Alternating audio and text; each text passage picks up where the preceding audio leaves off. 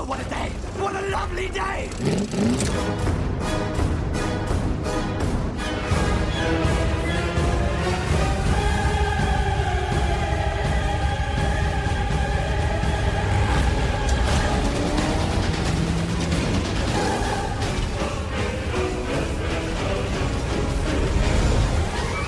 Welcome to the Mad Max Minute Podcast, the daily podcast where we break down Mad Max 1 minute at a time. I'm Rick. And I'm Julia. And today we're talking about minute 40, which begins with Goose at the Sugartown Cabaret, and it ends with the singer making eyes at Goose. Happy Friday, Julia. Yay, Friday. Yeah, it's a fun day because we get to spend this Friday in the Sugartown Cabaret. Absolutely. Yep. So we ended last minute. We saw the neon sign on the side of the building, and then we kind of cut into the building to kind of see what was going on. And we didn't get to talk too much about the location on that day because we kind of were running out of time. So I went on madmaxmovies.com. They have a filming locations page. I also went to movielocations.com to look up the Sugartown Cabaret. Now, the nightclub scene that we're watching here was filmed in the Warehouse nightclub, which was an establishment located at 14 Claremont Street in the South Yarra neighborhood of Melbourne. The building, as of about 1999, was still there, but sometime between 1999 and 2017, where we are now, the building was torn down,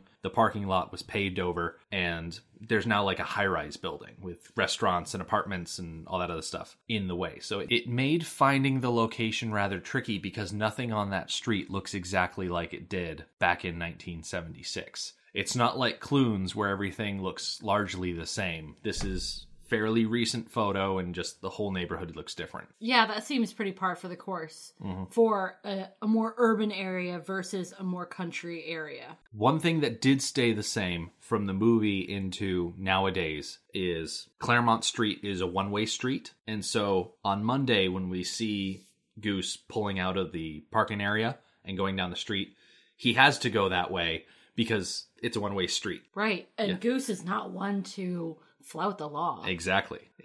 He's going to make sure that he's not driving against the flow of traffic. Mm-hmm.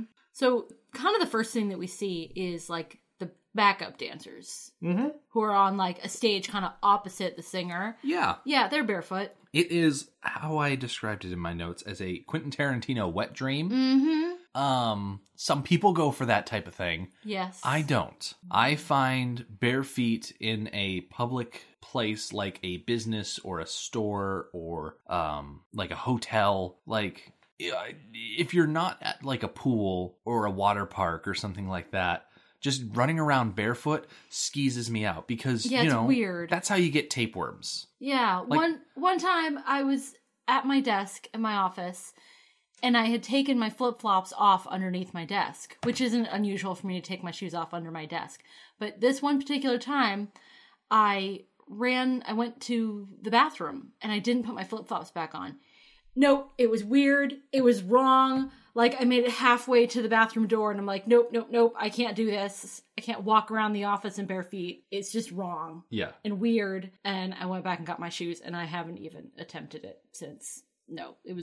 Like, I'm not wholesale against the idea of being barefoot. Like, yeah, if you are home in your own house, or you're at a beach, or you're running around in some grass, sure, fine, whatever. Yeah, but it's more like, about the appropriate place and time. Like, out at a club on, like, a hard tile or wood floor, or even, like, a laminated cement.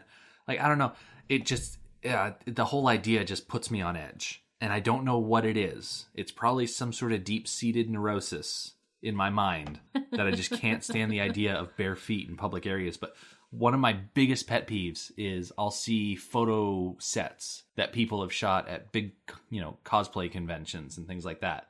And they're walking around the lobby of a hotel without shoes on. And I'm like, no, you don't. No, not good. Not good. It's no, cannot stand it. Cannot stand it. But hey, I guess this is the type of organization or, business where, people can just wear their clown pants and dance around barefoot. Because that's really what these background dancers are wearing. Like, kind of parachute-y like pants with little elastics around billowy, the feet. Yeah. Well, an argument can be made that the club has set up the appropriate time and place for barefoot dancing. Yeah. These people are hired, they are wearing what they're told to wear, and that includes no shoes. Yeah. So we pan across the room.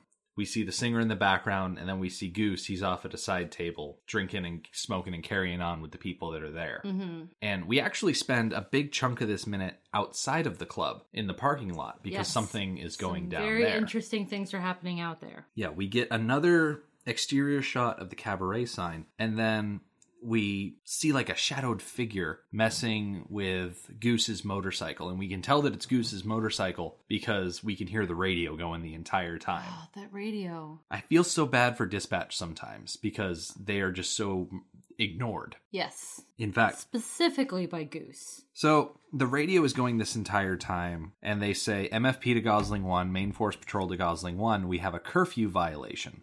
MFP to Gosling 1, code 333 in progress, main force. Would someone inform the Goose a 333? And then the message kind of trails off because we shift the scenes. Yeah. So is Goose the curfew violation, or is he being called to take care of a curfew violation? I'm willing to bet that a code 333 is probably like a code 333, which is probably code for curfew violation. I think the idea is that he would go and probably find a bunch of kids messing around in an alley, and he would tell them to go home if he was listening to his radio. Right. So I think it's interesting we learn that there is a curfew. Mm-hmm. It doesn't appear to apply to adults because there doesn't seem to be a problem with this club. Right. They are there, they're having a good time. Doesn't seem to be anything wrong. Mm-hmm. So the curfew, I guess, applies to minors. Probably. What I find interesting is that as radio is calling about there being a curfew violation, we have this shadowy figure messing around with the bike, probably out where he's not supposed to be, way past, nightfall and everything like that. So I just find it kind of funny. Yeah. I mean, not that Goose would notice because he's in the club the entire time. Yeah, I found an interesting parallel with the scene with the diner way back during the Knight Rider chase. Exact same thing. He was on duty, not near his bike. Mm-hmm. Dispatch was specifically looking for him because he needed to do something. He needed to actually do his job. And at least with the Knight Rider chase, he eventually catches on. Didn't have anything to do with the radio, but in this case, he never catches on. He never has any idea that he was being called for and wasn't responding. I think that's Goose's major professional failing, is that he so blatantly ignores his radio. Mm-hmm. And it's not so much that he hears it and ignores it. It's that while he's on duty, he will just go get a bite to eat or hang out and drink and smoke at a club. It's like he is on the clock. Right, and he was, settled in for the evening at this club. I didn't get the sense that, he had just stopped in to say hey to some of his buddies that he knew were going to be there that night. Yeah. No, he was there for the night, it seemed. Yeah, and he was probably there. And he was drinking, by the way. Probably there because he had such a stressful morning. I'm fully of the opinion that this is the same night? This might be the same day. As the conflict with Johnny. If not very recent. Soon after. Because technically, Bubba and Johnny had to have the time to get to the beach, and then they had to get dispatched from the beach. So this might not be the exact same day, but it could still be wearing on Goose the fact that someone got away. Yeah, but I also see Goose doing this any old time. Yeah. He seems like the type that does whatever he feels like. Yeah, that's very fair. That's a fair assessment. Yeah. But going back to this shadowy figure we were talking about, so it starts off, we get kind of a wide shot on the parking lot, and there are a lot of cars in this scene. Yeah.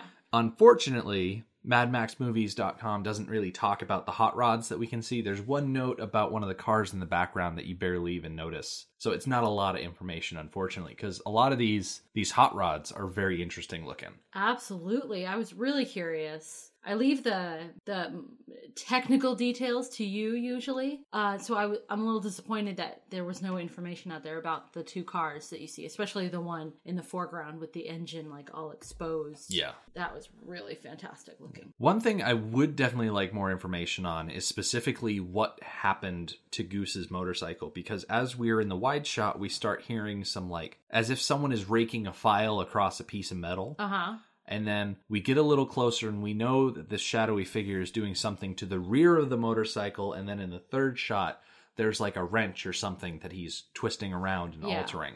Now, there are plenty of clues in these slow zooms that tell us who this person is. Yes. I mean, it's told us plain as day. We're going to see it next week. The next morning, we know exactly who it is. But there are clues you can pick up. For instance, as we get closer, you can start to see that this person is wearing dark boots and light pants. Yep. And then you see the scarf dangling. Mm-hmm. And that was I don't usually watch minutes ahead, so I didn't remember that it was Johnny. But as soon as I saw that scarf dangling, I knew for sure it was Johnny. Yep. And then the next shot, after we see the scarf, we can actually see Johnny's helmet just sitting on the ground next to the back tire. So there are plenty of plain as day, not even clues, just tells of exactly who's doing this. And it doesn't surprise me at all that it's Johnny that was sent specifically to sabotage the motorcycle. Yes, he has the motivation and the need to prove himself. Yep. And I'm pretty sure when Toe Cutter was walking him out into the ocean, he was giving him additional instructions. You're going to find this guy, you're going to sabotage his stuff, bad things are going to happen to him. Yeah. And whatnot. But beyond seeing him move a wrench around and hearing some scraping with a file, we really don't know what Johnny is doing. There's no close-up shot that really shows us that he's either removing a piece of the motorcycle or altering a specific working of the back tire. I mean, we're going to see, I believe... Eventually. I feel like the payoff takes a really long time. Yeah, we're not going to see the motorcycle actually fail until next Wednesday. There's a lot of build-up. That's a long time. There's a lot of build-up before something actually happens. I like this scene, and I like that the next time we see the bike actually running is in the next minute, and nothing immediately happens. I like that. But then we see the bike for another 2 minutes going down the road at high speed and nothing's happening. I don't like that draw out. Yeah. I wish the payoff had been a little bit quicker.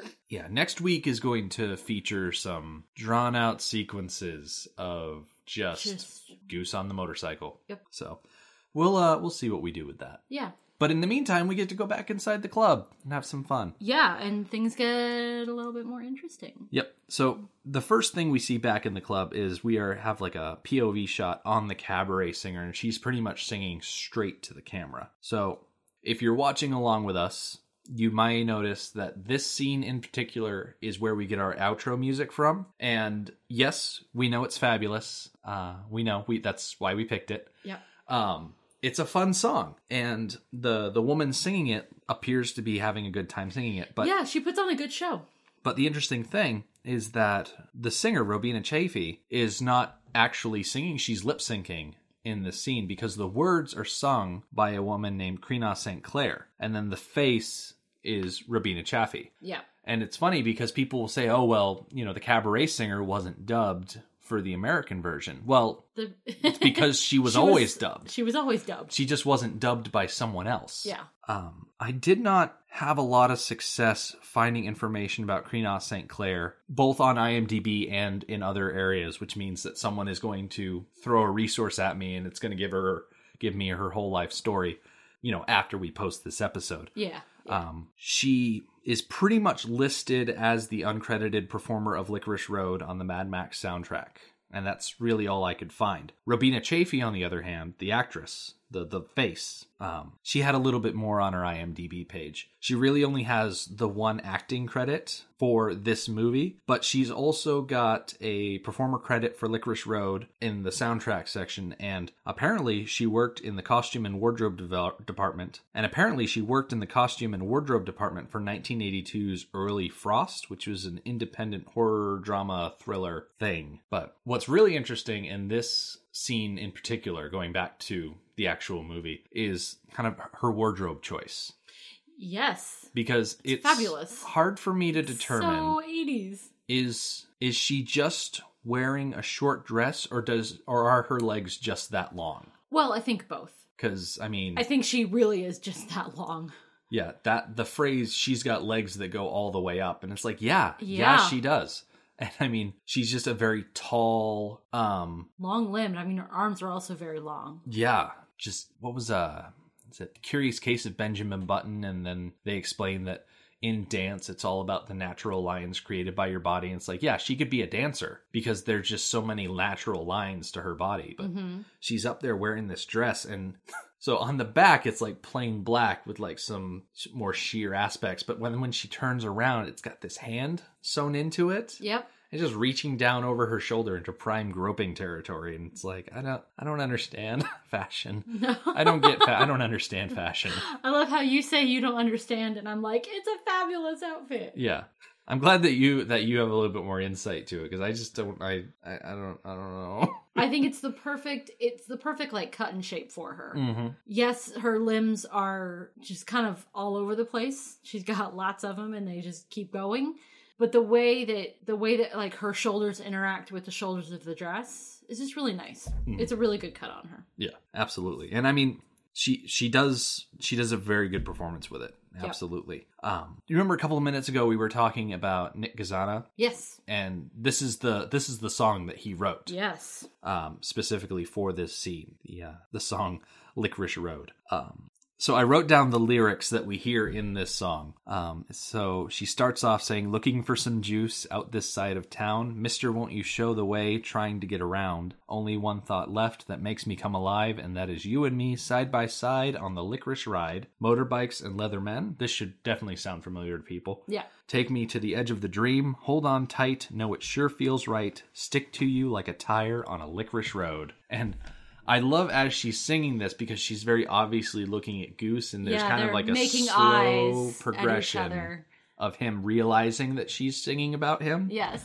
I love his reactions and like how he's perceiving all of this. Yeah, because she starts off singing to the camera, and then we look at Goose, and he's like listening to her, and she's got her shoulders going back and forth, and then his shoulders kind of start going back and forth. He starts doing a little dance in response to her, and then we look back up at her, and she's, continuing to sing the song. And really looking up at her the second time is really when we get that second stanza of motorbikes and leather men, you and me side by side.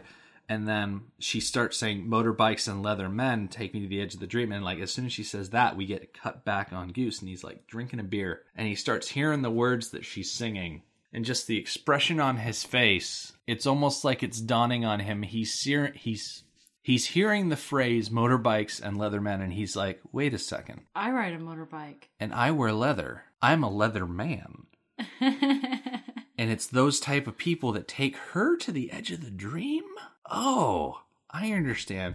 And then she sings the line, hold on tight. No, it sure feels right. Stick to you like a tire on a licorice road. And she just holds that last note. Yep. And it just makes this scene very fabulous.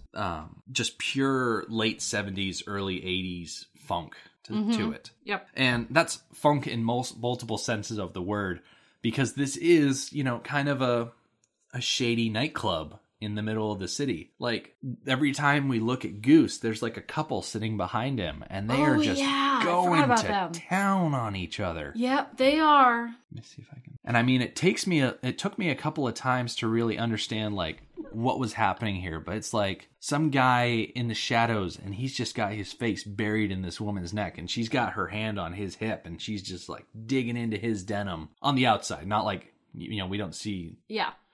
I was actually a little bit disappointed because I was looking at the scene. I was hoping to find familiar faces amongst the people that Goose was sitting with, and there aren't any. Yeah, there's a lot of new people that we don't really recognize at all. And it's hard to tell if these are friends of Goose that he is specifically there with, or if he's just being friendly with the people who happen to be sitting near him. Mm-hmm. It really could go either way. Yeah. But I mean, it's not a seedy joint. It's just shady. Like, the waiter's wearing a tuxedo, and he's got like a serving tray carrying around drinks and things like that. This is a nice establishment. Mm-hmm. And actually, he's carrying around, the glasses are champagne glasses. Yeah, we're talking about full bottle service. Yeah. And, I mean, you even look at the background. It's not like all run down, especially compare it to like MFP headquarters, where it's like super duper rundown. That is not this place. Yeah, it is pretty nice looking. And I mean, none of the people in there seem like, do bad people. It's just, this isn't it's not an Applebee's. It's not a, a McDonald's play place or anything like that. It's not a family establishment. Right. Certainly it's not. the kind of place you go to sit in the dark, have a drink, watch a singer, and make out in the back. Yeah. Yeah.